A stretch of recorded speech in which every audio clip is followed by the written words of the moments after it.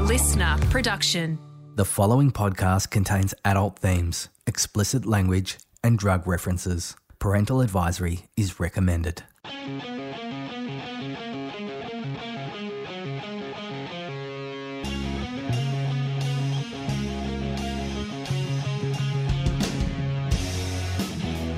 Hi, I'm Dave Gleeson and this is These Days, the greatest moments in Australian music, episode 2. When we last left our story, the Australian pub rock scene was still in its infancy. Bands like Cold Chisel, The Angels and Skyhooks were cutting their teeth in pubs and venues up and down the eastern seaboard. They were leaving their mark in blood, sweat, tears and beers. It was going out with friends and having a great time and watching your favourite band. And toward the end of the 70s, a powerhouse band with an electric name took pub rock to the world. AC/DC were making their first appearance. It was like Ted Nugent, Blue Oyster Cult, Journey, and they were just so different, and so they blew it away. But while the 80s saw groups like Midnight Oil, Divinals, Men at Work and INXS making it big in America, the man who opened the door sadly wouldn't be around to see his impact and influence on them. Singer of the rock group AC/DC was found dead last night in a parked car in South London. Scotland Yard said the body of 30-year-old Bon Scott was discovered by a friend who had left him in the car hours earlier to sober up after a day's drinking.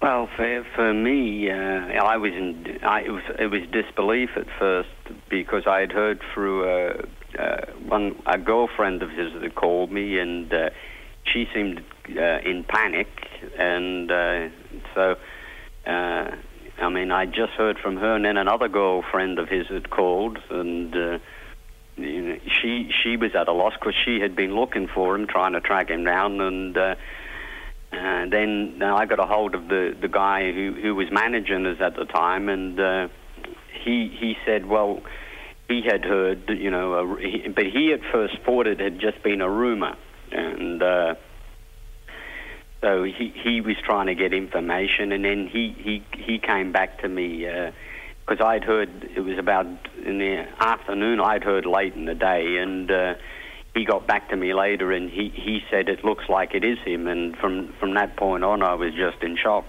That was Angus Young speaking about the day he heard of his AC/DC bandmate Bon Scott's tragic death due to acute alcohol poisoning. In February 1980, even the worst news took time to filter back home from overseas. Here's FIFA Riccobona, who was working with AC/DC. I wouldn't believe it. I just wouldn't believe it because I'd spoken to him. He'd been with Angus and Malcolm. He said, "Fifi, you've got to hear some of the riffs they've come up with." He said, "I can't wait to get into the studio." He was so excited. And they were going into the studio almost immediately the following week. When they said, he'd passed, he'd died, it's like, no, it's the furthest thing that, it couldn't possibly be. And I couldn't deal with it. I didn't believe it, and it wasn't till we actually had the funeral and his casket came past. And it was then that, it came home to me that, yes, he was dead. But up to that point, he was still away. Record producer Mark Opitz, who started his career with AC/DC's musical team Vanda and Young, was working at the band's spiritual home Alberts when the news broke. I think Jimmy Barnes came in looking really down. And I said, "Jim, what's going on?" He said, "Bon's dead." I said, "What?" I said, "That's impossible." So the next day I was into Alberts, and of course, FIFA and George were there, and Harry and Ted, and they said, "Yeah, Bon's died of swallowed his own vomit while in the back of a car because he couldn't get into his flat." AC/DC had been writing a new album at the time of Bon's death. Naturally, the young brothers wondered if they should continue, but Angus says a chat at Bon's funeral made the decision for them. His father had a word with me and Malcolm, and he had said, "You should keep going as a band," he said, because Bon, to him, it was the best thing that he'd ever done, teaming up with you guys, and he said Bon would have carried on, so if it had been one of us, and so that was good to hear from his father, because it didn't make you feel like, you were sort of cheating on him or anything. So, just 5 months after Bon's untimely death, AC/DC released not only their most successful album, but one of the highest-selling rock albums of all time, Back in Black. Their new frontman was Englishman Brian Johnson, who the band knew from his previous outfit Geordie. But some in their orbit, like Mark Opitz, thought maybe Jimmy Barnes' brother John Swan, or Swanee as we know him, might have got the gig. Swanee was one of the few people allowed in on AC/DC sessions. He's perfect. Got the hell of a range, you know, he can do all the high stuff. And I was so surprised when it was Brian Johnson. Brian had made some remark, be it offhand, be it flippant, whatever, if I ever die, that's the guy I should get. It was, you know, from Geordie, who I'd also seen in Australia in the 60s, you know, when they were just a young band. They toured. I saw them at Festival Hall in Brisbane. But so I knew that the power of this guy, you know, we knew that he was going on. But I was forever thought that John Swan would have been the perfect fit for the band. But, you know, obviously, I'm sure he came into calculations, but Bond's wishes. The conspiracy theories around Bond's death and his possible input into Back in Black continue to this day. Some fans find it hard to believe that some of the most Bond-esque lyrics were written by Brian Johnson, who would hand over all lyrical duties to the Young Brothers just a few years later. Others point to reports Bond had left lyrics behind in a notebook. AC/DC have always denied this theory, saying Bond's only involvement was playing drums in an early jam session. FIFA Riccobono says the rumours around Bond's death and what part he played in Back in Black don't scan with the man she knew and what he told her days before his death. Why would he write a song about himself dying? And when did he write it if he didn't write it with the band? You know, and he spoke to me and he told me that he was with Malcolm and Angus and he couldn't. He didn't say, I've written an album. He said to me, you should hear the riffs they've come up with. When I hear all this other stuff, they can tell you whatever they like. And that's fine. They can write whatever they like, but I was there. In 1981, a year after Bond's passing, AC/DC would land their first American #1 album, For Those About to Rock, We Salute You. While their sales and lineups would fluctuate, AC/DC still finished the 80s as one of the biggest arena rock acts on the planet. And Brian Johnson says he quickly realised the secret to their success. I'd describe them as a rock and roll band that's never changed, you know, and won't take any change. I think that one of the nicest things I heard was Angus when an interviewer in America said to him, Angus Young, how can you sit there and take all this fame when, he said, you've done 11 albums and every one's the same as the next one? And Angus said, that's wrong. We haven't done 11 albums all the same. We've done 12, and that's AC/DC.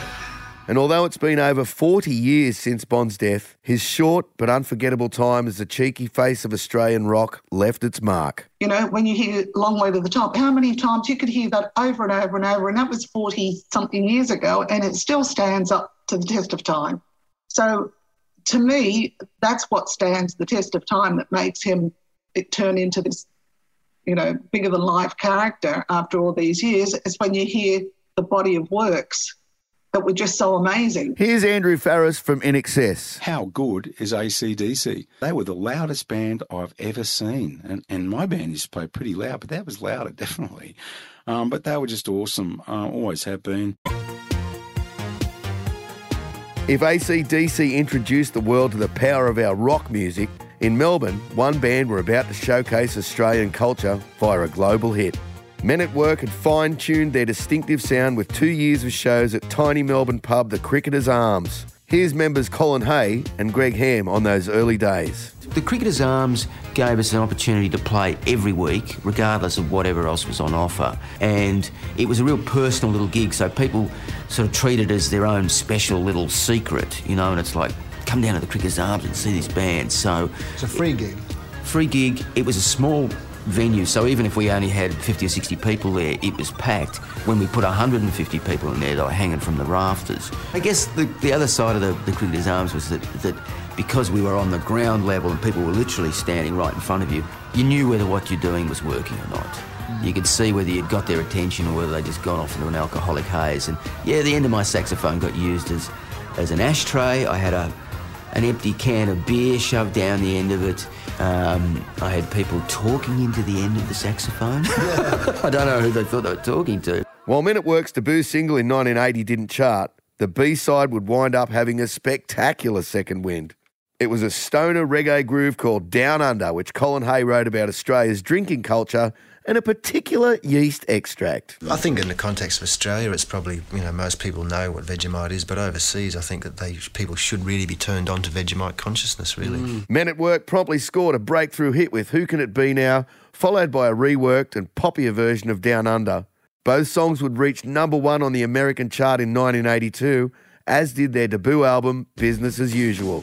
Here's Triple M's Cat Lynch. Men at Work's debut album sold 6 million copies in America alone. So not bad for an album recorded in a pretty small studio in Richmond and not far from the local pub that they used to play at. A lot of these pub gigs they were doing in Victoria, they were second and third support act and earning about $100 a night to split between all of them to live and eat. So this is a wonderful story about how quickly your success can turn around, because not long after, Men at Work are winning the Grammy for Best New Artist in 1983, and even today they remain the only Aussie to win that category. While the pressures of instant and intense fame led to Men at Work splitting by 86, Colin Hay told us he was still proud of the educational role they unexpectedly adopted in America. At that particular time, most of Americans' knowledge of the rest of the world was shocking.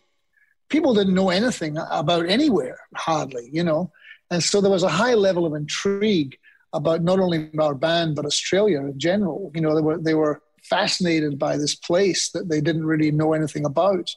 And it was ludicrous, the kinds of questions you get asked about. The main one being, do they speak English in Australia? And we would always say, well, a form of English, yes. Back in Australia, one young band and their ambitious manager were watching Men at Work blitz the world without compromising their sound. Hi, this is Michael Hutchins from INXS. INXS would even open for Men at Work in the US during 1983. That included playing the US Festival in California on a bill that included David Bowie, U2, Motley Crue and Van Halen, plus another young Aussie band, the Divinals. Here's Colin Hay. Michael was great. The whole band was great, but they would play that song. I always loved that song, Don't Change. That was their song they had at that particular time, which is, I think, one of their best songs still. I think it's such a great song. We were kings of the world at that particular time, and they were just coming up, and you could tell, what was going to happen to them, and indeed that's exactly what did happen. INXS had formed in Sydney in 1977. However, when the Farris family relocated to Perth the next year, the whole band followed them. They began, as we all do, by playing covers before shoehorning a few originals into their sets. By 1980, they'd got themselves a very eager manager, Chris Murphy, and Mark Opitz saw up close how driven INXS were from day one. The way to break into America is you must get your career in sync at the start with internationally, rather than make it big in Australia and become the biggest band in Australia and then try and go to America.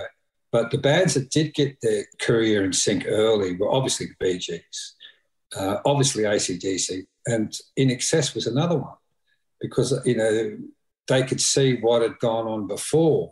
And yes, it was only up, I think it was their third album, Shaboo Shabaa, that they decided to do that. But Chris Murphy, you talk about driving forces, their manager was definitely the driving force. The band, I think if they were managed by anybody else, they would have been a great band and they would have done really well in Australia. But Murphy, he actually said to them, we want to dominate the world. We want world domination. That's what we're after. As well as their ambitions, the band was still experimenting with their sound, as Michael Hutchins explains. We were pretty pretty out there at that stage. We were sort of really pushing it, see how far we could get with audiences, And also we were one of the first bands playing kind of funk music and stuff, and that was pretty tricky, because Australian audiences were used to Akadaka, Cold Chisel, the Midnight Oil, and it was very heavy guitar chords and stuff like that, and we're up there with, we had congas, I think, at that stage. Tim used to sort of doop, and it was very funny. It was searching for an identity, basically, and pretty daggy, actually, in a lot of ways, but pretty interesting in other ways. The stage presence of singer Michael Hutchins was their not-so-secret weapon, as Triple M legend Lee Simon recalls. They had the benefit of having great players in the band, a brilliant songwriter in Andrew Farris, and an astonishing lyricist in Michael Hutchins, who also had the thing that everybody wishes they had as a frontman, and very few people have managed to pull off, and that's a natural swagger and charm and appeal And it wasn't just women who loved him. Guys loved Michael Hutchence. He owned the stage. Here's Steve Kilby from The Church. Michael was a great singer. He was a great lyricist. And I've got to say this word's thrown around a lot, charisma. He is the only person I've ever met in my whole life who actually had the quality of charisma. He was like magic. 2 years and hundreds of shows later, Mark Opitz, now working as a talent scout for Warner Brothers Records, produced INXS breakthrough hit The One Thing. He would also produce 1982's Shaboo Shabaa, which saw them peak just outside the US top 50. Here's drummer John Farris. We entered into America when MTV had just started, and we had put together, I think, it was quite a good clip for The One Thing, and that was getting wide airplay, and just MTV. Yeah, on MTV massively, and we started to get recognised, and we weren't really used to that sort of thing, and especially in a country as big as America, and it was so far away from Australia, it was quite amazing, actually. From there, INXS would tour the US as extensively as they played around Australia. And in the studio, Mark Opitz helped refine their sound that would soon become a global soundtrack. They had a golden rule, no solos, because they wanted to be separate from everybody else. Obviously there'd be a sax solo, but that was different from a guitar solo. And, and riffs, we've got to have riffs. AC/DC had proven that. That crucial big break overseas came in 1985 when What You Need climbed into the US top 5. They were also crowned Best Live Band in the World by Musician magazine. Here's INXS's Andrew Farris on their high standards. Chris, I think our manager at the time, called me. I was at home, and he said, "What do you think?" And I said, "It's amazing, it's incredible." And my first reaction was, "Geez, isn't that amazing?" And something really sort of nagged at me in the back of my head, and I walked around for a while, and probably me, because I'm crazy. And I sat down after a while, I thought, I know what it is.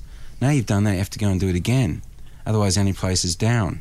I guess if we're going to go to this album, the next album we do, it's got to be as good, if not better than that. And Kirk Pengilly backed up that singular vision. We actually sort of left, finished up Listen Like Thieves, with more or less departing words, let's make the proper album next time. That motivated Andrew and Michael Hutchence to write the album that would sell over 20 million copies, 1987's Kick. Here's Michael Hutchence on the pressure that fueled them. I remember these meetings where we'd say, well, what do we do? Do we start, being really conscious and really thinking about what music people are going to like? Do we end up in that sort of barrel, which that's something that we really don't, we're not interested in at all, really?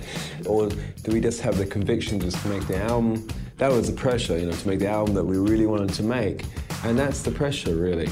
It's not what you think it is. It's more like, can we just stick to ourselves and stick to what we want to do, And despite Kick containing 4 consecutive US top 10 hits, Need You Tonight, Devil Inside, New Sensation, and Never Tear Us Apart, their American label initially rejected the album. Here's Kirk Pengilly confirming one of the biggest record company mistakes since that poor sod who passed on the Beatles. Chris took the Kick album to the heads of Atlantic and played it to them, and was sort of smartly offered $1 million for us to go and re-record it.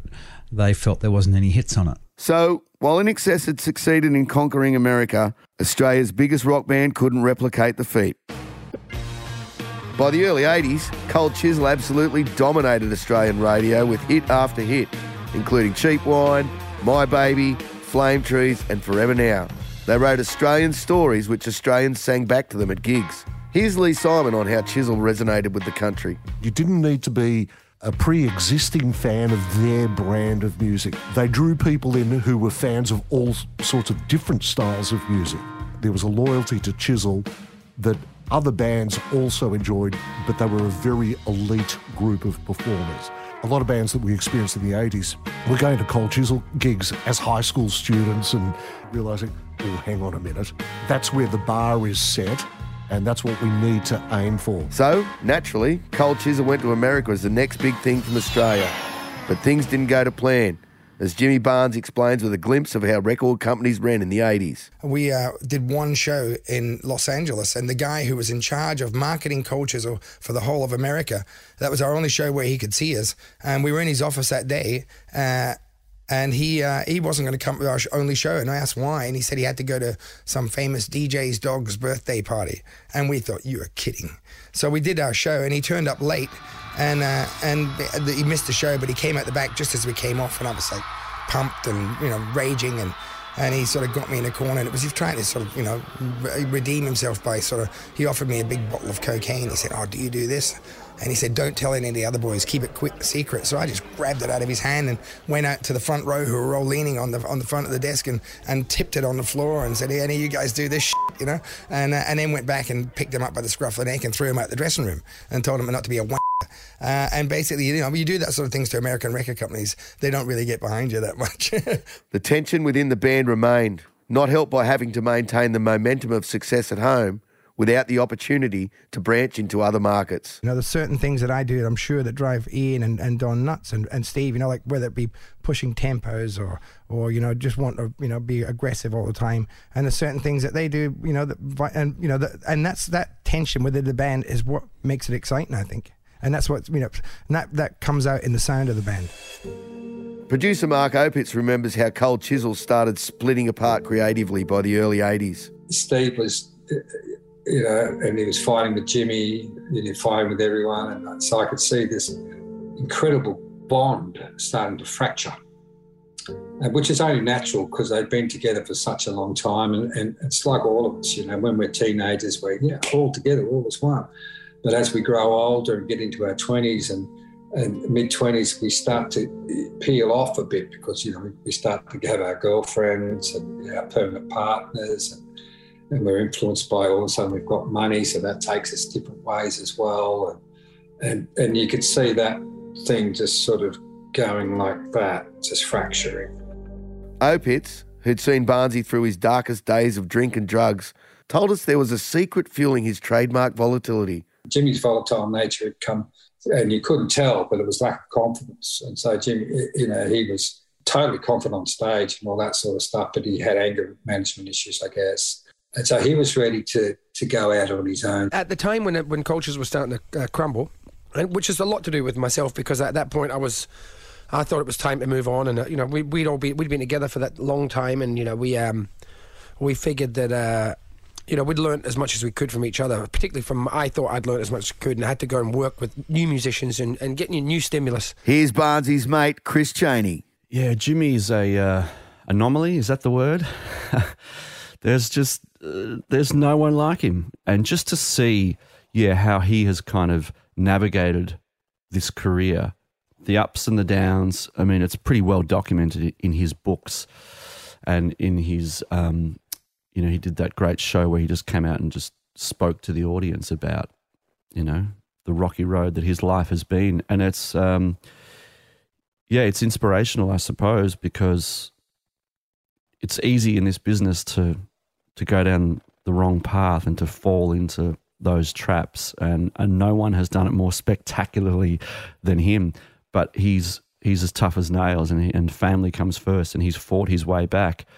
And not only in his personal life, but in his professional life, you know, he's still having hit records. So I don't know how he does it, but it's just, he's the real deal. To nobody's surprise, Jimmy Barnes launched a solo career which exploded in the mid-80s with Working Class Man. Don Walker and Ian Moss also branched out on their own.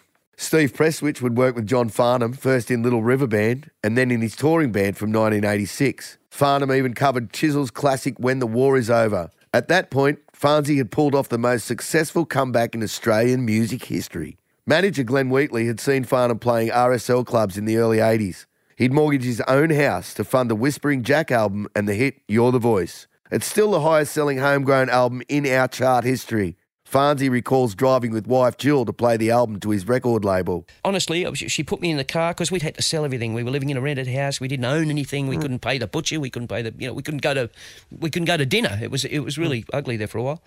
And I was in the fetal position underneath the front seat while she drove, crying like a baby. And You're the Voice has transformed into an Australian anthem. Here's Matty O'Gorman. It's still as incredibly powerful now as it was when it was released in 1986. Incredibly well written. The lyrics, the structure, and the production. And it's from the get-go.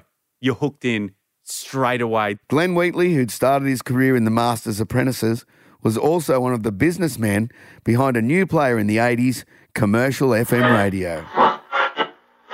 Good morning, Melbourne. It's 1 past midnight. This is 92.3 EON FM. I'm Peter Grace. And this is the beginning of a long, long time.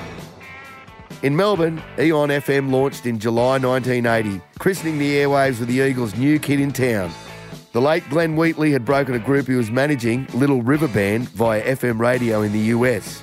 But it would take winning over politicians, as he told Triple M's Matty O'Gorman a few years ago. I was coming back to Australia and I'm still listening to 3XY, all AM radio. So why don't we have FM radio? Yeah. So, mate, for the next 2 years, I walked Parliament House carpet threadbare, trying to convince every politician I could run into why we needed to have FM radio in Australia. The problem was we'd given the FM band away 50 years ago to fire, police and ambulance, the essential services. Yeah. So I had to convince everybody we should put the essential services up in UHF where they belong. We free up the FM band and we've got a whole new business. I finally convinced the government of that rationale, and so the tenders came out, and I won the first tender for Melbourne, being Eon FM, and we were the first FM station to go to air. In 1988, Eon would rebrand as Triple M, giving Australian bands massive exposure, as Lee Simon recalls. FM was pure music. There was nothing else at the time throughout the 80s, and it was a much more defined package of music that FM stations went for. It became much more specialised.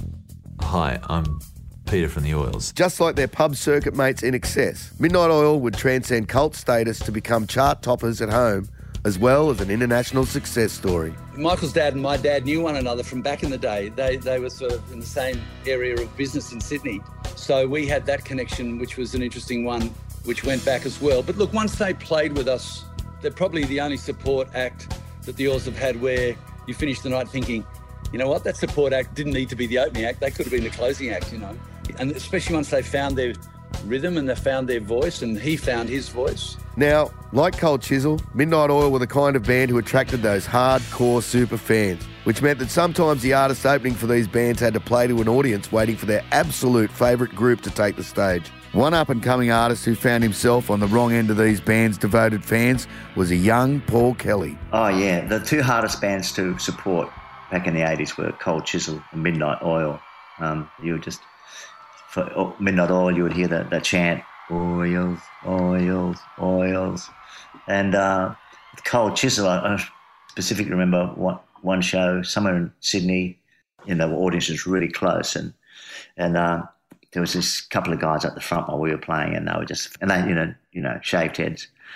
They were just going, "Fuck off, fuck off, fuck off," all through our set. So sometimes with those support shows, it was just you wanted to get off as soon as you could. Peter Garrett of Midnight Oil remembers those days and those very loyal crowds. I mean, I'm glad that Paul can laugh about it now, but he probably wasn't thinking too fondly about it at the time.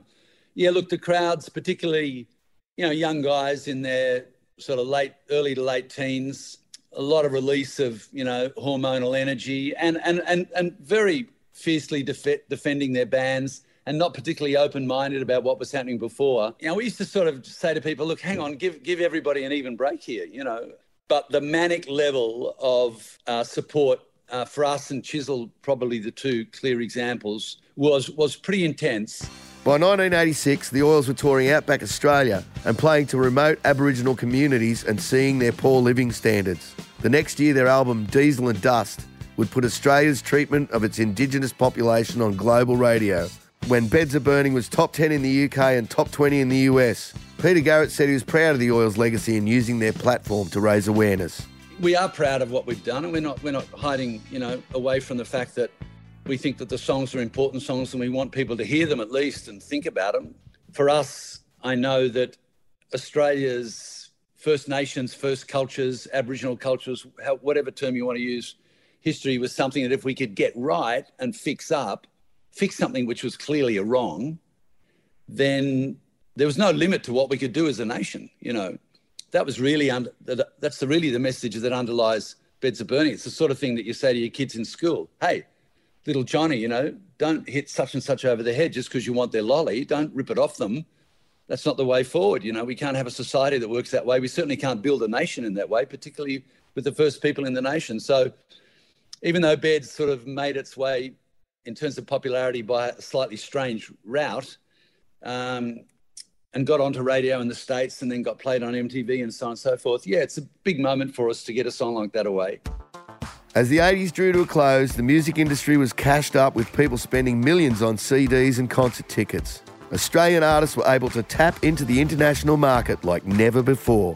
And two of our most successful musical exports of the decade, Michael Hutchence from INXS and soap star turned pop singer Kylie Minogue, had fallen in love by the end of the 80s. We see each other as two people, and we met, and strangely enough we got along, and it was kind of a surprise for both of us, actually. INXS would enter the 90s still coasting in stadium mode, but there was a new back-to-basics musical movement coming that would shake up even the biggest bands and change the landscape. The inner-city bands kind of just arrived like a tsunami and became the mainstream. I'm Dave Gleeson, and you've been listening to These Days, the greatest moments in Australian music. Audio production by Mike Santos. It was written by Cameron Adams and produced by Georgie Page. Special thanks to Peter Garrett, Paul Kelly, Colin Hay, Lee Simon, FIFA Riccobono, Matty O, Chris Cheney, Kat Lynch and Marco Pitts. Listener.